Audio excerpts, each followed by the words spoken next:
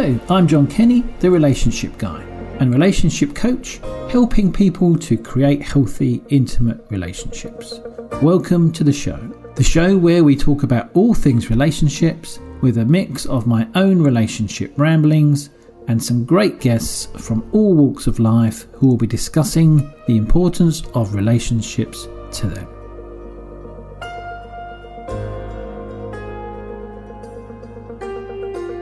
Hello, so my guest today is a life coach, relationship expert, author and motivational speaker with over 30 years of experience.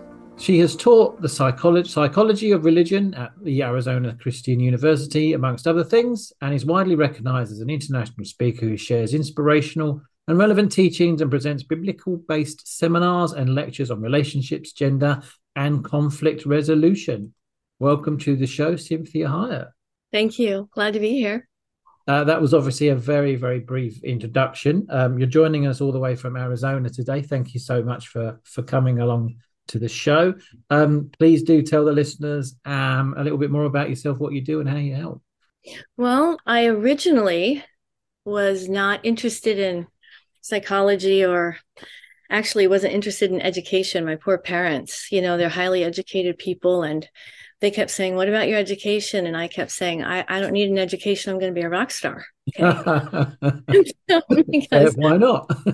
Yeah, I sing and I have a 3-octave range and I, I'm coordinated. I did gymnastics and dancing and all of these creative things. And my parents were very, very educational oriented and very linear in their thinking.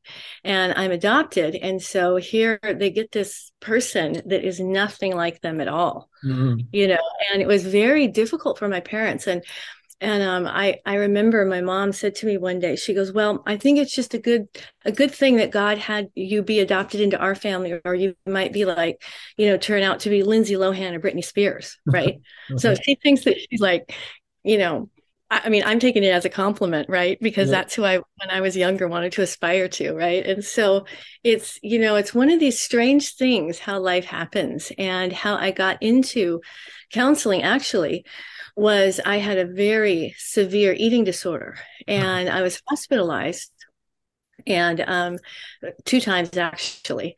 And so all the doctors and the psych techs, they were always coming and asking me questions saying, "What do you think about this patient? And what do you think we should do with them?" And right here I'm being supposed to be being treated for this, right? Okay. Yeah. And so it's like I started to realize that, I had a great affinity for insight and understanding someone very, very quickly. And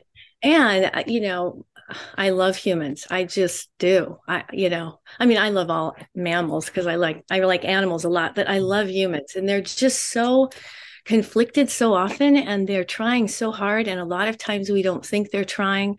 We think and when you find out the backstory of all that's going on with them and what they've given up on, what they're still trying to do, what they wish they could do, really being able to understand who they are as an individual, it helps them tremendously to settle down inside when you just say to yourself, okay, this is just who I am. I'm either going to be the best version of that, or I'm going to crash and burn every single time. Yeah. So I accept who I am and change the things I can. And the things that I can't change, I need to accept and adapt and do them better. So it was quite a journey. Yeah. So your interest in psychology came around from your actual, your own treatment and that affinity that you then discovered that you had with other people. Yes. I tell my clients, I say, because God knows how much I love to laugh. That is like my favorite thing. Everybody wants to tell me a joke because I just love laughing and jokes. And so I said, the funniest joke God ever said to me was, I was thanking him for my career that I never even thought I would want to do. I just wanted to be a performer. And so I was thanking him profusely that I was like, wow, you really do know what you're doing.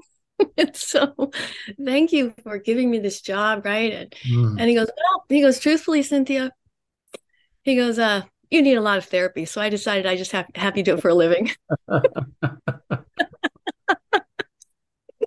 And I just said, I can go with that. Okay. So did you find then that your own therapy was very, very beneficial to you, that you then wanted to then train to do something professionally to help other people?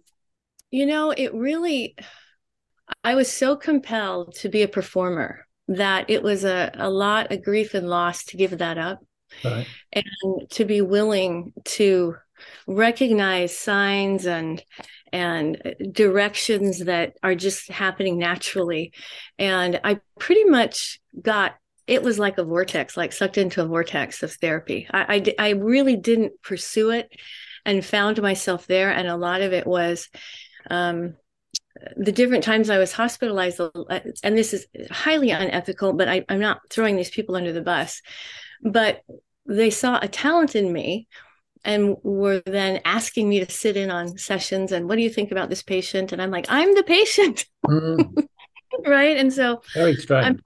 yes, I'm not wanting to throw them under the bus, because I appreciate a lot of times how God works in very mysterious ways, and how he was working around this to get me to where I was supposed to be. And so a lot of it was for me being adopted as well. I didn't look like anybody in my family.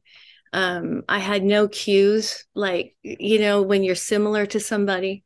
Yeah. And so it was tough and arduous growing up, because trying to find my way, I had to do it pretty much on my own, because my parents were more, they're highly educated people, very successful people. And that was not a box I was able to fit into. Mm. And so when one of the times I was hospitalized, some of the therapists would say, hey, why don't you come into this session and listen to this patient and tell me what you think? I'm like, what?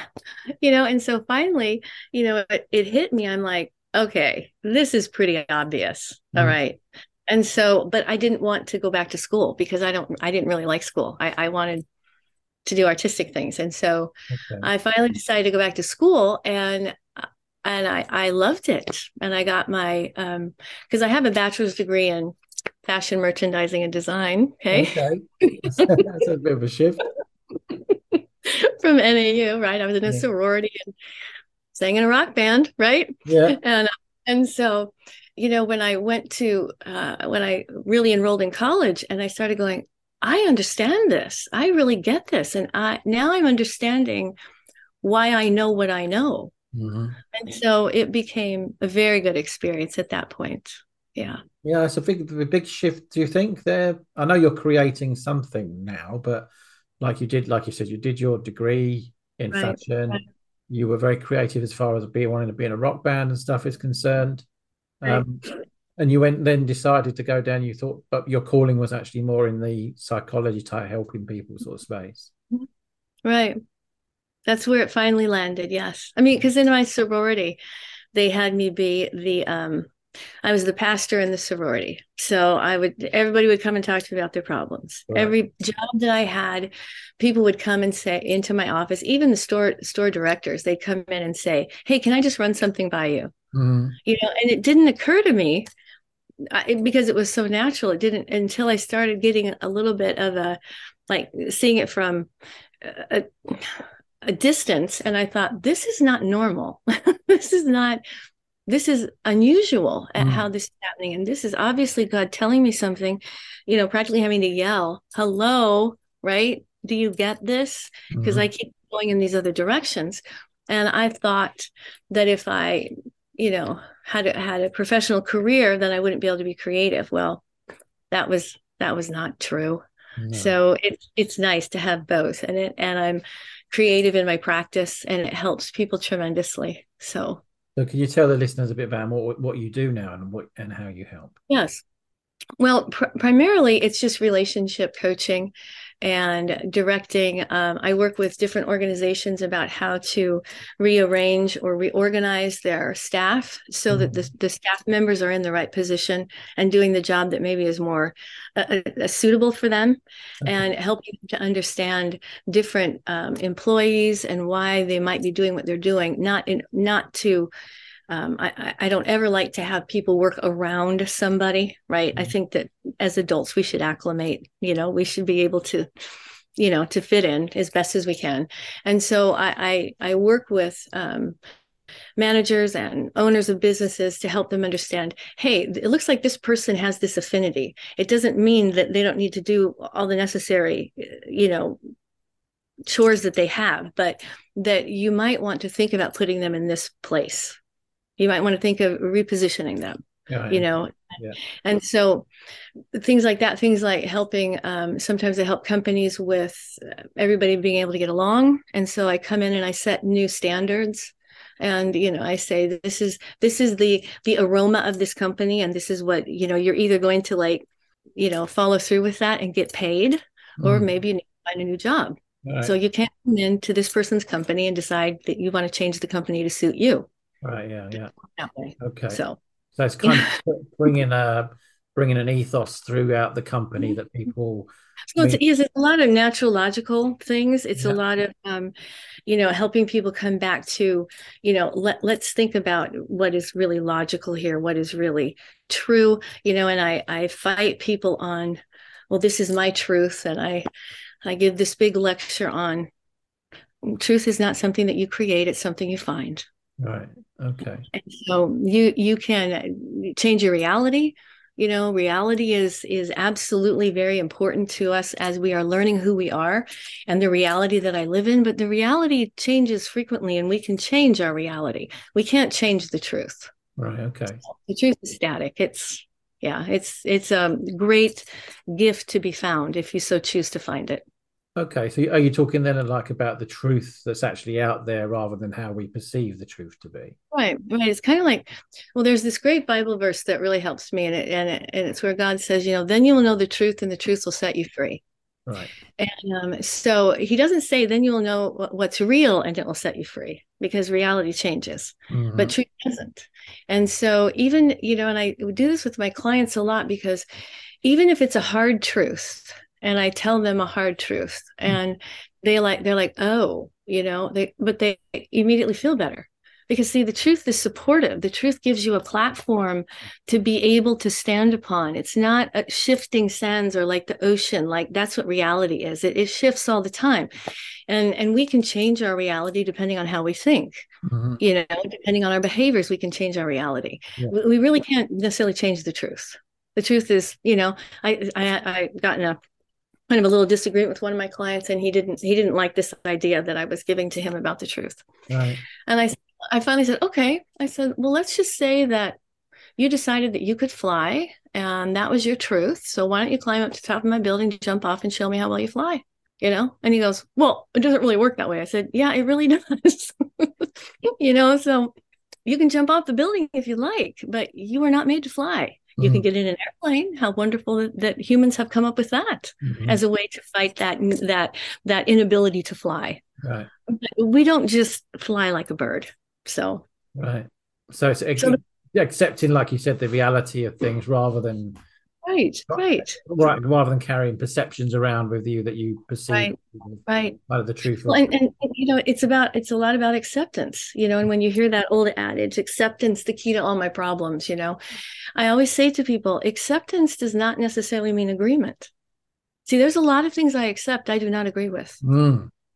And that makes it much easier for me, because then I can change the things I can and accept the things I can't, and either work around them or refuse to entertain it at all. Right?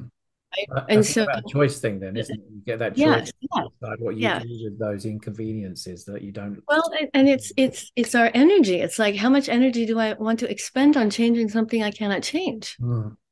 Yeah, no, but definitely. Yeah, I mean, that is a great thing to understand, isn't it? Is that there are lots of things that go on in the world and in our lives that we might not necessarily find that appealing. But being able to put ourselves in the right mindset to manage the best way possible for ourselves will make us, like you said, kind of sets you free, doesn't it? Right. It does, because it helps to, recognize, wow, then there's open doors for me. I get to choose which one I go through. If I'm trying to fight all of this and make my own door, sometimes we can do that. I mean, we've done that medically. Where we are now versus where we were 50 years ago, we're doing phenomenally wonderful things. And some not so wonderful things Yeah. with that. But it's a wonderful thing when you recognize that, hey, maybe I really can change this, or maybe I can adjust it, alter it a little bit, and so that helps you to understand as well the things that I actually won't ever accept. And see, there are things that I will not accept. Yeah. And I have to know what those are. Abusing animals, I will not accept that. Abusing children, I will not accept that. It's like these types of things. So I either need to get into that ethos and try to change that because I won't accept it, or I have to walk away. Yeah, I guess the knowing which one to do is right is the key question there, isn't it? Well, it's all about, are we going to show up as a grown up or not? Yeah, most definitely. Yeah, and that's a completely new conversation, I think, as well. Yes, that's true. About being a grown up. Your upbringing, it sounds quite complicated. Yes. Yes. I mean, before we came on to record, you were talking to me about that connection that you made with your parents with ADHD. Yes. So that, again, that sounds like you were a completely different character to your adoptive parents. Very different. And, it took me many, many years to realize what a blessing my parents were. Because they were interested in, they saw me as a highly intelligent person, even though I was quote a ditzy dumb blonde, okay, because I was kind of flighty and kind of creative. So they kept saying, what about your education? What about your education? And I kept saying, I don't need an education. I'm going to be a rock star, right? And well, my husband, a couple, maybe 5 years ago, found my biological family. Right. Okay. And what was fascinating about this is my biological father was a very famous musician, toured with Stevie Wonder. Yeah. Okay. Yeah. Keyboards was his best instrument, which is my best instrument. Okay. Yes. My biological mother was a dancer, a modern dancer, and danced at, Carnegie Hall, and, she was also buried in Arlington Cemetery. She worked for the CIA. Wow. And that's a lot stranger. Yeah. My biological grandmother was the grand pianist for the Minnesota State Symphony for 30 years. Wow. And piano is my best instrument.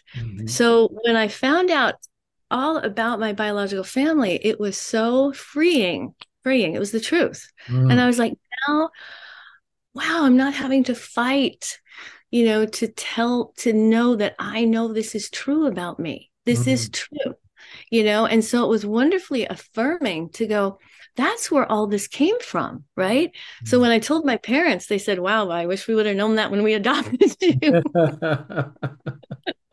Because that's in the 60s. And in the 60s, the theory was that children are moldable and shapeable, and you decide who they're going to be, right? And versus saying we're going to give them, maybe we're going to give them some rules, some laws, some values, like this is what good people are like. This is what we would like you to aspire to. At some time in your age, you can change if you, so want to, But when I was growing up, nobody knew that. They just thought children were a blank slate. Yeah. And what they said goes type thing. That's right. So did that cause a lot of conflict for you then growing up? Because like you said, they were very kind of educationally focused, I guess, kind of rational, logical kind of, and then you're over this side with all these creative juices flowing through your system and not knowing what to do with them. Yes.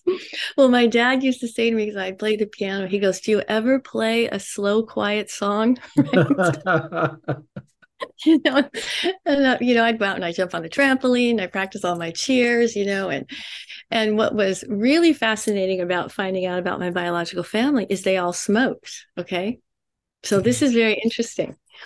So when I was a little kid, about, I don't know, 4th grade or something, I don't know if you heard about this, but they had these like candy cigarettes, right? And so they were bubble gum wrapped in paper, and then they had powdered sugar, but if you puffed it, it would come out and it looked like we smoke. had something very similar in the UK. Exactly. Okay.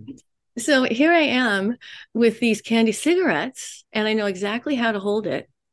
I know how to puff it. I've never been around people that smoked. Right. Okay. And my parents look at me like, how do you know how? I'm in fourth, fifth grade, right? Mm. I come to find out that my entire biological family smoked like crazy, right? And so it's strange things like that when you realize that yes, we do all come from someone. What choice we have though is with all those ingredients, what kind of person am I going to be with those ingredients? Mm. You know, I can't go out and get a brain, transplant. So I have to deal with the one that I have. Mm. I can't, it's going to be a really tough operation if I try to lengthen my bones, Yeah. Yeah, for you know, sure. Yeah. and so there's some things that I just had to come to accept that comes in the DNA. Mm. And it's we're created beings, and that's, we don't just like poof, now we appeared, right? It's one of these things that we have to really take seriously, the DNA that we have, and Mm. either have it work for us or it's going to work against us. Yeah, I mean And that's so you're very interested in what the kind of the balance of that, isn't it?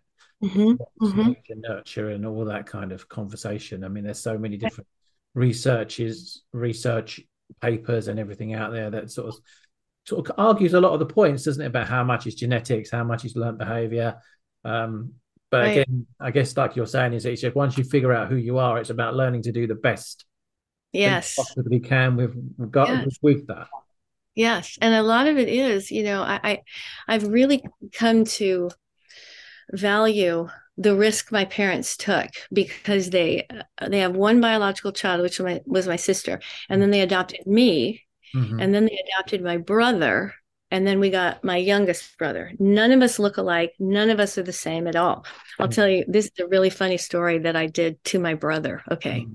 So my brother he's about 11 months younger than I am. Right. And black hair, black eyes. Okay. Mm. Black Irish is what he is. Right. And I mean, he had pecs in fourth grade. Okay. I mean, and a beautiful man. Was a beautiful man, right?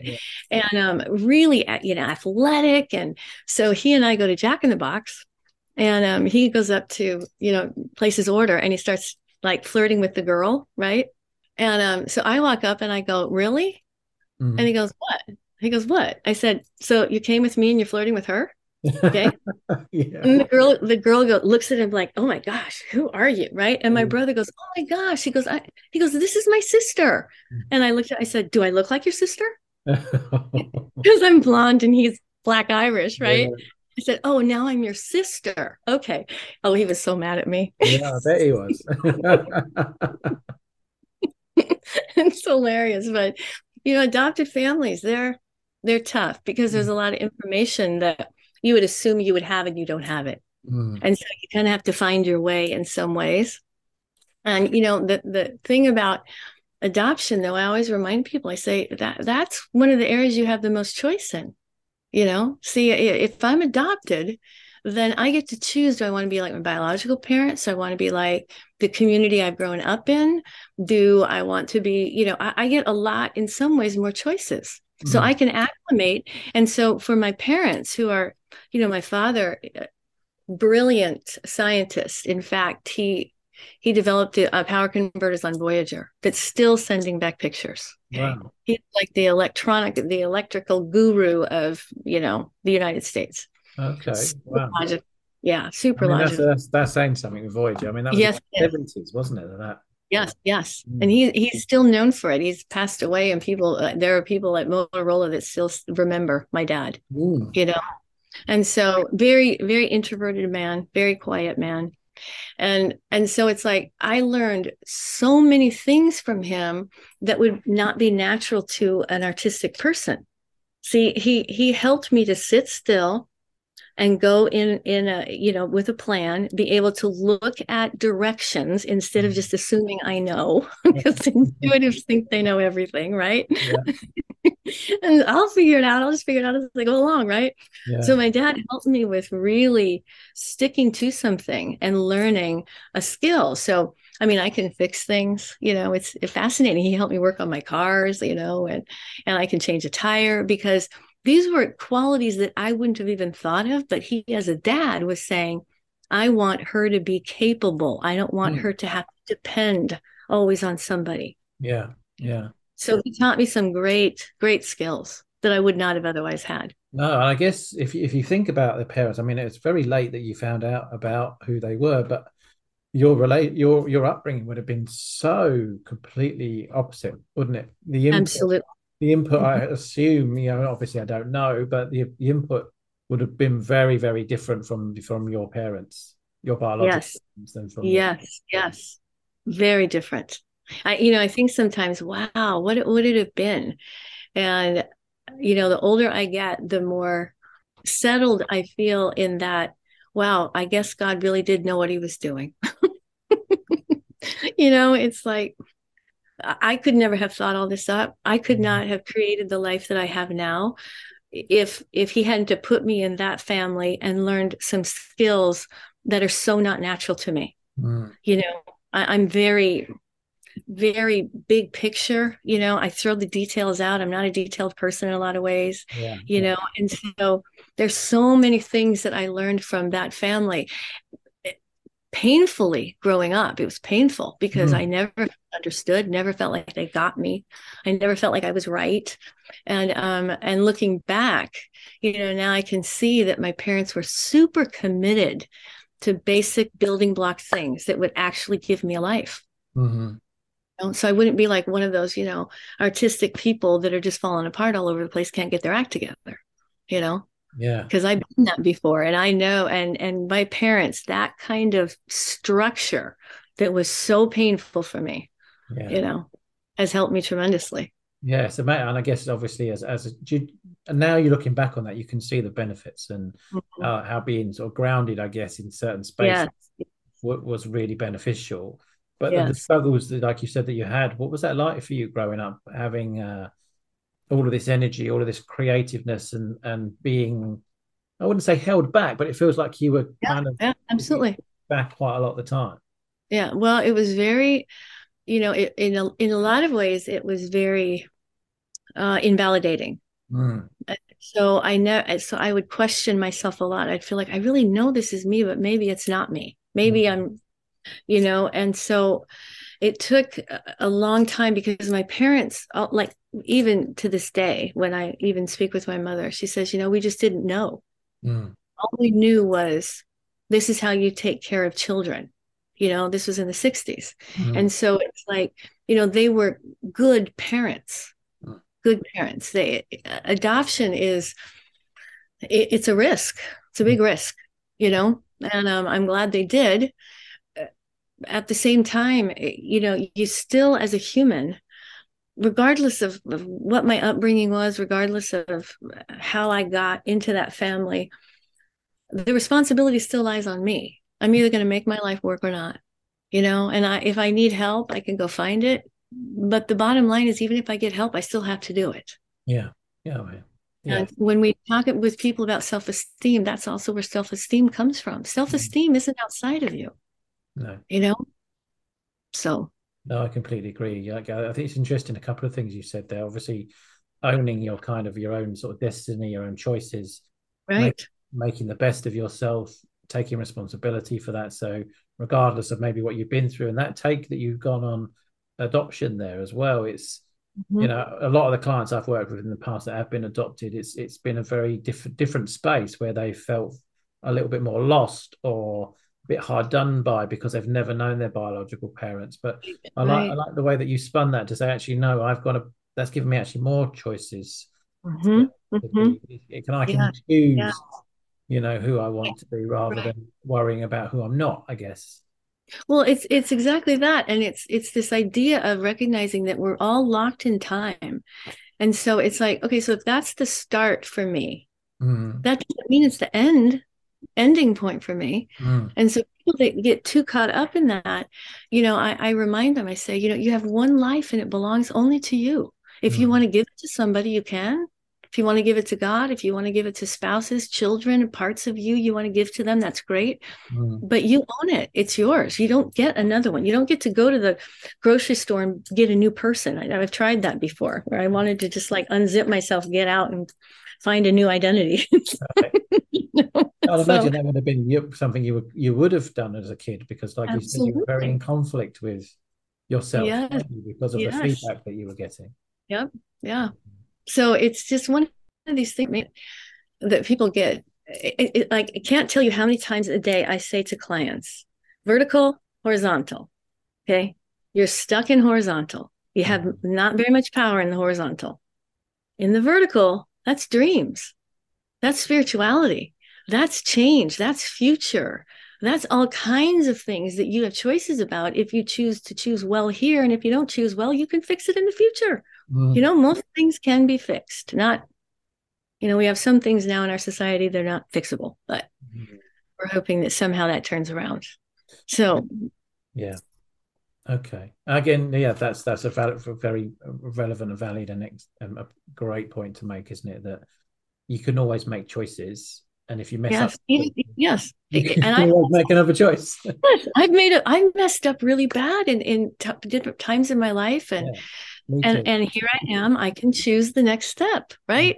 And so I can choose how to do I want to try to undo this? If I can't undo it, I have to accept it and move on and do it better, So yeah.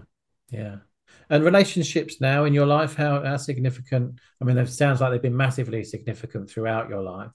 Yes. Is that still the same for you today? Relationship? Yeah, yes, I think that I'm always reminding people that humans are mammals. Okay. So we forget that sometimes. I said, and mammals are herd animals. So they need groups, they need interaction, they need relevance, they need to belong, And I've been in different groups that I didn't like very much. Still necessary to be in a group. It doesn't work well for humans. We're not that famous Bible verse, God says it's not good for man to be alone. And that's what he's talking about humans. It's not good for us to be alone. No. So even if we have a terrible relationship, at least we're not alone. And I like to help people. I like to say to them, okay, so that's the bottom of the scale here. Yeah. I'm glad that you're not alone. However, why don't we find people that are more like you and people that are encouraging of you and love you deeply? Yes. I think that's correct, isn't it? That people get stuck in relationships just because we are, like you said, we are a connecting species. We love to connect and we love to be with people. Yes. People, I think some people prefer to be with dogs and cats, but I was definitely one of those people in the past. Me too.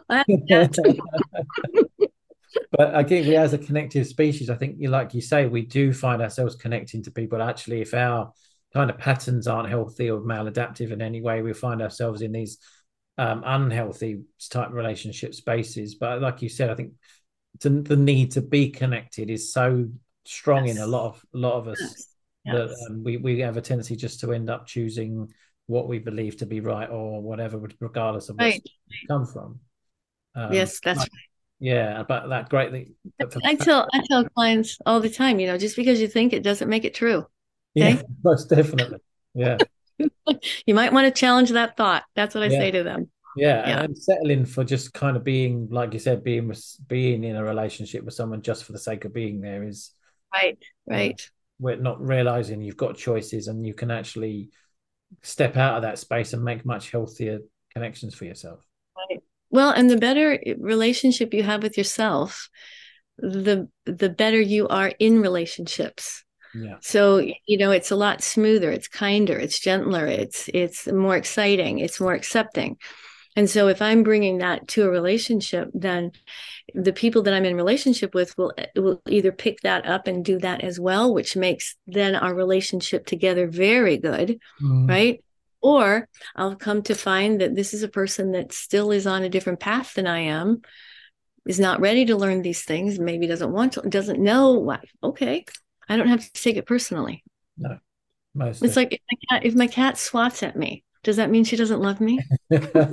She'll come back at dinner time for sure. She'll not want to be petted, right? Yeah. She's just trying to tell me something. I don't know. When she feels like it, she'll come back.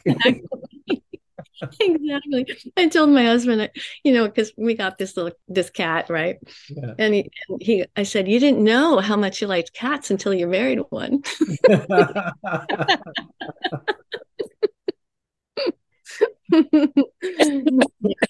I'm sure that again, there's a lot we could go into, I think, on that. Absolutely, absolutely. I'd like to talk a little bit about your books, actually, Oh, first. thank you. Yeah, you've got several, but you've Mhm. got one. Is that coming out soon, or is that just been released? It's released, and I also just finished the Audible version of it. Hmm. So it's not on iTunes yet, or any of it's not out there quite yet. But I just finished it this last week as the Audible version, and that's the Wars to Peace, um, keeping relationships from going nuclear. Okay, So yes, cool. Can you yeah. tell us a little bit? I mean, obviously, it sounds quite self-explanatory in its title, but could you give us a little bit more insight into the book? Well, I wrote it more as a human manual, you know, because humans are imaginative, and we start, and the media that we see, we sometimes forget that it's created. It isn't necessarily actually possible, Hmm. right? And so a lot of what this book is about has some to do with grounding, because years and years, decades ago, we didn't have to talk about grounding because we were grounded. I mean, there was only so much that we could do, and then cars came along and planes and things like this. And now we have, computers and all of the internet and all of these types of things that cause us to think that we actually can do these things that we're enjoying. Mm. Right. And so, a lot of what this book is about is really grounding people to say, A plus B equals C. This really works in your relationship. If what you're doing is not working, you might want to just stop instead of keep doing it. Hmm. Right. Yeah. And so it's like, but we have this strange alteration in the way that we think, is that we actually think that if I can think it, I can make it happen. And I'm like, I think a lot of things. Yeah. Right? I mean, my husband attests to that. The first when we were first married, I'm trying to sleep with him, right? Because I don't sleep very much because it's kind of boring to me. And so Yeah. I'm laying there, and he finally goes, Cynthia. He goes, get up. I can hear you thinking. I'm like, thank you. you know. So I really had this book focus on um really nuts and bolts of things that we've lost along the years, like Mm. things that were just natural, like being polite. And there's so many studies on being polite and how it calms people down. Mm. It just calms them down very quickly. And so, it's things like that we have lost some of those basics, you Mm. know. So this book is really a manual. It's like this is a human manual. This is the breed of humans, and what works for them, what doesn't work for them, and how you can, adjust, and how Mm. you can get the best out of you and the best out of other people. There are some basics that we do, and it's like when I say to women, let's think about all the cartoons. And the scary guy, the scary, cartoon character had the furrowed eyebrows, right? So Mm. I say to women, if you're going to confront a man, just do this. It's not going to happen here. Okay. Yeah, So for no, those of I'm you not on, like it. listening on the audio, Exactly. Exactly. And so when I do that and I say, no, no, no, you are in big trouble. No, I'm not doing that. You better say you're sorry right now. My husband goes, oh, okay. And it's like, it's not magic. It's just, I understand the breed. And so I understand that men get most of their cues physically. Mm. And see, women don't get that. I'm like, you don't understand what you're telling him right now with Yeah. what you're doing. Yeah. And I say to them, you can't do the rapid fire talking. You can do that with your girlfriends, but your husband is not your girlfriend. He never will be. Yeah. Okay. If you want a girlfriend, go get one. Okay. Probably got 10. Yeah. And that's where You know? you rapid fire talk. That's great. Yeah. Yes, Yeah, exactly. I'll Exactly. pass on this information for sure. Just for the people that are, because there's obviously it's an audio and not watching on the YouTube channel. Cynthia, just can you just explain what you did with your face there rather than furrowing? Oh, yes. So I say to women, raise your eyebrows. Yeah. And if I say to a man in my office, I will look at them like this and I will say, that is not going to work in here at all. You need to rearrange that right now. Mm-hmm. And what do men do? He looks at me and he goes, oh, okay. Like that. But if I furrow my eyebrows and start rapid fire talking, I can't believe you're doing this. And you should never be able to do this. And why are you doing this? And you're hurting me so bad. Men cannot take that information in. Mm. Women can. I'm not saying that information isn't relevant. But see, when women do this, they immediately walk toward each other and, oh my gosh, oh my gosh, oh my gosh, right? Men move away. So I say to women, if you want him to move towards you, you need to relax your body and use words to tell him what's going on. And so you say things like, that really hurt my feelings. I know you. I know you wouldn't do that on purpose. It still really hurt my feelings. Mm. And see, just that cadence, just that tone, you were able to just go, Mm. It's very right? unthreatening, isn't it? And non-critical and Yes. non-accusatory. It's all very softly kind of inviting Yes. you thought, isn't it? Yes. Yeah. And so I teach women, I say, I want you to use words instead of trying to use your body. If you use your body in a negative manner, they will hear none of your words. Mm. No, So if I relax my they're body, preparing themselves, aren't they, for something else? yes, yes, Yeah. yes. So if I relax my body and I say to women, if you're going to say something really harsh, like, and maybe it's very justified, just don't look at them when you say it. So I say, just go like this. I can't believe you just said that. I'm disgusted by it. You've hurt my feelings terribly. Mm. And then I look back at him and I say, and the guy goes, oh, really? Oh, okay. I shouldn't have said that. Right. And it's very, I mean, I'm over exaggerating, because I'm an actress, right? A But dancer and a yeah, but friend. it really it helps. It's like when I say to women, you have to understand that men are a different breed. It's like when we say people don't pet the cat backwards, right? It's like if you have a fish, you don't buy it a litter box. I mean, come on. You have to learn the breed. Do you know what? I really like that analogy. It's one I've never heard before, but you're right. You wouldn't stroke your cat backwards because your cat would turn around and Right. give you a lump, wouldn't they? Or they'd Right. get annoyed with you and walk away. Right. You can pet a dog backwards. Mm. Dogs just want to be touched. Yeah, yeah. It's not cats. No, definitely not. Very different. My cat doesn't even like being stroked backwards. She just likes a little bit of nuzzling around the face. Exactly. And they get tired of it. um, so if people want to reach out to you, Cinthia, how can they get in touch? My name is spelled as it sounds. It's Cinthia, Cinthia, Hiett, Hiett.com.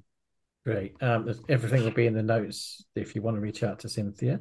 Um, is there anything that you've got on offer at the moment that the listeners can get their hands on? Well, not at the moment, but the book will be out on Audible. It is on Barnes and Noble and it is on Amazon now. Great. So they can get a copy of that if they go to Amazon. There's another book. The first book I wrote was called God Wants You Truly Living, Not Walking Dead. And so that's a very, that's more it's more educational. It has lots of biblical references, but the concept is, living your life and not just letting your life do you, Great. So, yeah. Yes. Yeah, that's an amazing concept. And do you have, I know you've already quoted a couple of the things for us today, but do you have a favorite quote or some words of wisdom that you'd like to leave the listeners with before we finish up for today? I think it would be more, I tell clients frequently, if you want to be loved, love yourself. And loving ourselves does not mean indulging. Loving ourselves actually means taking care of ourselves. And I remind people, I say, take care of the one he loves. God loves you. Your family loves you. Your clients love you. Neighbors, whoever that is. The greatest gift we could give to people is that we take care of ourselves so they don't have to worry. There's so much to worry about. There's so much to be stressed about that it's nice when you have someone that you love that you don't have to worry. And so that's one of the tenets of good relationships is that if I'm taking care of me, I take off so much burden. If I'm not okay, all of my clients suffer, right? Yeah. So we have an obligation to the people that we love. Most definitely. And that doesn't mean they can't care about you, but it just, like you said, it just relieves a lot of, it helps you, right? Because you're in a great space yourself. But like you said, I think that's something that I've worked with a lot in my clients is if you're in a great space, you're in a great space for not just yourself, you're in a great space for everybody. That's right. That's right. And it also is a great example. And I wish we were giving this example to our kiddos because, that's one of the things that I didn't know what a great gift my parents gave me in strictness that they said, before you play, you do your work. Like there's all these things that I just learned to do. And I thought my parents were mean. And it just makes my life work so much better. Yeah. No, I agree. I agree completely. Thank you so much for your time today. It's been an absolute so much fun. Thank you. Again, one of these conversations where there's lots of things that have cropped up, which we could have another show about. So maybe we'll do it sometime in the future. I'd love to. Yeah. Thank you for joining me all the way from Arizona. Cinthia, it's been great talking to you. Thank you. You too. Have a great day. You take care. Okay, bye-bye. Thank you for listening. Please subscribe, follow and review the show. That is very much appreciated. And please do reach out if you would like to know more about how you can create healthy, intimate relationships in your life. I will leave you with this quote from Carl Bond. Although we can't go back and make a brand new start, we can start now and make a brand new ending. I look forward to seeing you on the next episode of The Relationship Guy.